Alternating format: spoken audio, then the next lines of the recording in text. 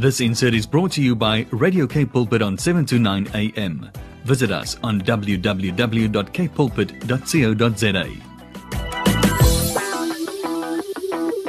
We get to head off to the Helderberg and we're going to dip our toes into the ocean, not the actual ocean. Our conversation is going to be around the sea, and I connect with Elma Pollard. She's Executive Director at the Green Time. She's an eco-consultant and a coach, and she's a lady with the best fruit trees around, and one day she can tell you her secret. Good morning, Elma Pollard.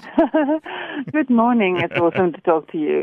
Elma, there's such a powerful photograph, and if I had a rand for every time I told you how great your photography is for the Green Times articles, there's this picture of a couple at the fishmongers or the fish section of the supermarket, and you know what they see on the shelves? Absolutely nothing. With the headline, "The time to act for our oceans is now." That tells this beautiful story and draws you into the article. Elma, excellent choice. Yes, this is now comes from Wild Oceans program of the Wild Trust. Yeah. And what they're saying is they have been teaching, educating, informing for decades about the importance of protecting the ocean, as have I. And we would think that if they were making a breakthrough, or we were making a breakthrough, then then the oceans would be thriving at the moment.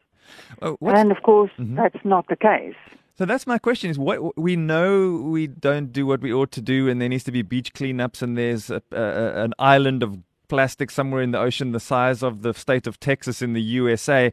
Maar ons gaan maar net aan, as they say in Afrikaans. Like, what are we actually doing to turn this mess around, and the overfishing and all the like, and the destruction of the reefs, etc.? So, as sort of educators, or you can become totally despondent because clearly what you're doing isn't working. So they are trying an opposite way, and they started the "We Don't Need Our Oceans" project.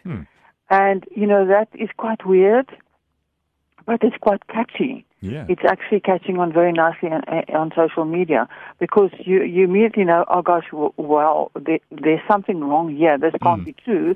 And then hopefully you go and find out more. So this is their desperate attempt to try and get attention to the oceans, because, of course, we know it's full of rubbish, it's abused, it's full of noisy vessels, seismic blasts, drilling, destroyed reefs, acidification, corals dying, fish overfished. So we know all of the stuff, but the point is we're not managing to stop it. Yeah. So they've turned it on its head, and they've said that, do we understand enough about the role of the ocean? She said here, and I'd like to read her quote. Yeah. People don't act like they need the oceans. COVID-19 certainly made people question their relationship with nature, but I do not believe it made people care less about themselves and more about the planet. I'm going to question that sentence shortly. So how do we tell our beautifully diverse South African people about our oceans and the need to protect them? So they're trying to deliver a message that resonates and get their attention. Wow. So I would differ from what she's saying. It is not a matter of needing to love the ocean or nature more than yourself. If you love yourself and you understand how you need the ocean, you would be out there protecting the ocean. After all, every second breath comes from the ocean. The ocean absorbs carbon dioxide and gives off oxygen. One breath from the plants and trees, one breath from the ocean. So if the whole thing packs up as it's busy doing, turns into a sewer and a rubbish dump, we won't be able to breathe. We cannot be here. The ocean is very much our lungs and our cooler, because it takes up the heat, and that's why it's acidifying and so on. So we know we've got 10 years to block our heating by 1.5 degrees. So we are in crunch time now.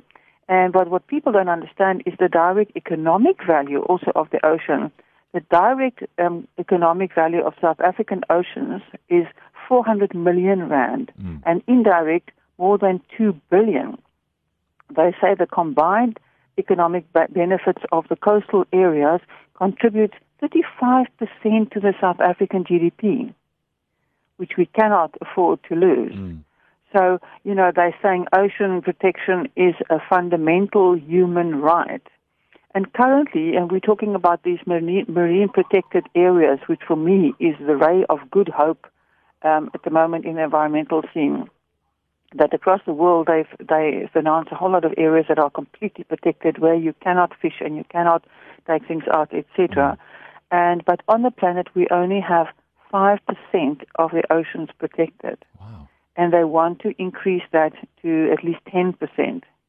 So I clicked I searched marine protected areas because now I live near False Bay. So I thought, let me see what's going on here, because the answer is to become locally involved wherever you are, especially people who are near the coast, as we all are.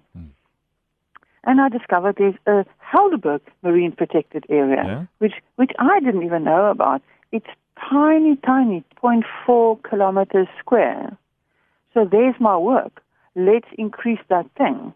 But then they've also got a really nice thing. If you click on the live ocean impact tab, it gives you pages and pages with beautiful pictures of what you and I can do.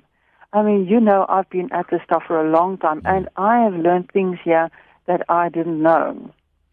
It's all about, number one, getting more knowledge about the ocean, understand your impact on the ocean, get the updates, share the photos, to share the news, follow them on social media, and then look at the protection levels in your area, look at the impact of the new economic reports that came out, look at the benefits to your country. They say here that if we can increase our protection of the oceans to 30%, it surpasses the financial implications of that 5 times. So it's completely financially beneficial to look after the ocean. One can learn more about the West Indian Ocean Science Association. That's a wonderful place to become more knowledgeable. I always say the only difference between myself and the average person is just that I've been exposing myself to this information for 30 years. So if you know stuff, you're going to do stuff. So we spread awareness. Yes. They've got a content pack that you can download about the marine protection areas. They explain to you exactly how you can be the change, what you can do. There's no end of ideas. There are many things that I've learned. For example, things that you must not buy as a shopper. We're talking about coral jewelry. Yes. I see that in the shops all the time. About tortoiseshell products like hair clips. You see that in the shops. It comes from a turtle, a sea turtle. So that animal was killed to make that hair clip for you. Why would you wear that? Yeah, exactly. Shark products you get around as well. They talk about looking after the beaches, leaving everything undisturbed on the beach. Don't take the rocks. Don't take the shells. Everything that's there is supposed to be there. Don't interfere with nature. The more we take our hands off, as I've also proven in my garden, the more the ecosystems restore and thrive. So it's a matter of lighten the footprint, reduce the footprint on everything. Even reducing your plastic footprint makes a difference to the oceans. Even reducing your energy footprint makes a difference. Even using less lights. If you look at houses at night, I think people have 4 times as many lights on as you really need. How much light do you need? Why don't you have, soft light rather, way better for your eyes, much better for your melatonin release, which happen after dark, but it doesn't because we've got bright lights. So our health is absolutely, we are the ocean. Powerful. You can read this story, The Time to Act for Our Oceans is Now. You'll find it on thegreentimes.co.za, and you'll see that beautiful photo I'm talking about, beauty in its power and sort of sad at the same time. Hopefully it can change our behavior. Make sure to read at the bottom of the story. There is a good news and talks about how we can change things and turn things around. Elma Pollard, editor of The Green Times, thanks for a great article. Thanks for a great place to go and visit to keep up to date with what's important in this area, your very specific niche, and you'll find it all on thegreentimes.co.za. When you're done, make your way to the link that'll take you back to our website as well, capepulpit.co.za. Many thanks, Elma Pollard. A beautiful green day. Lots of fun things to do. Let's do it. This insert was brought to you by Radio K Pulpit on 729 AM. Visit us on www.kpulpit.co.za.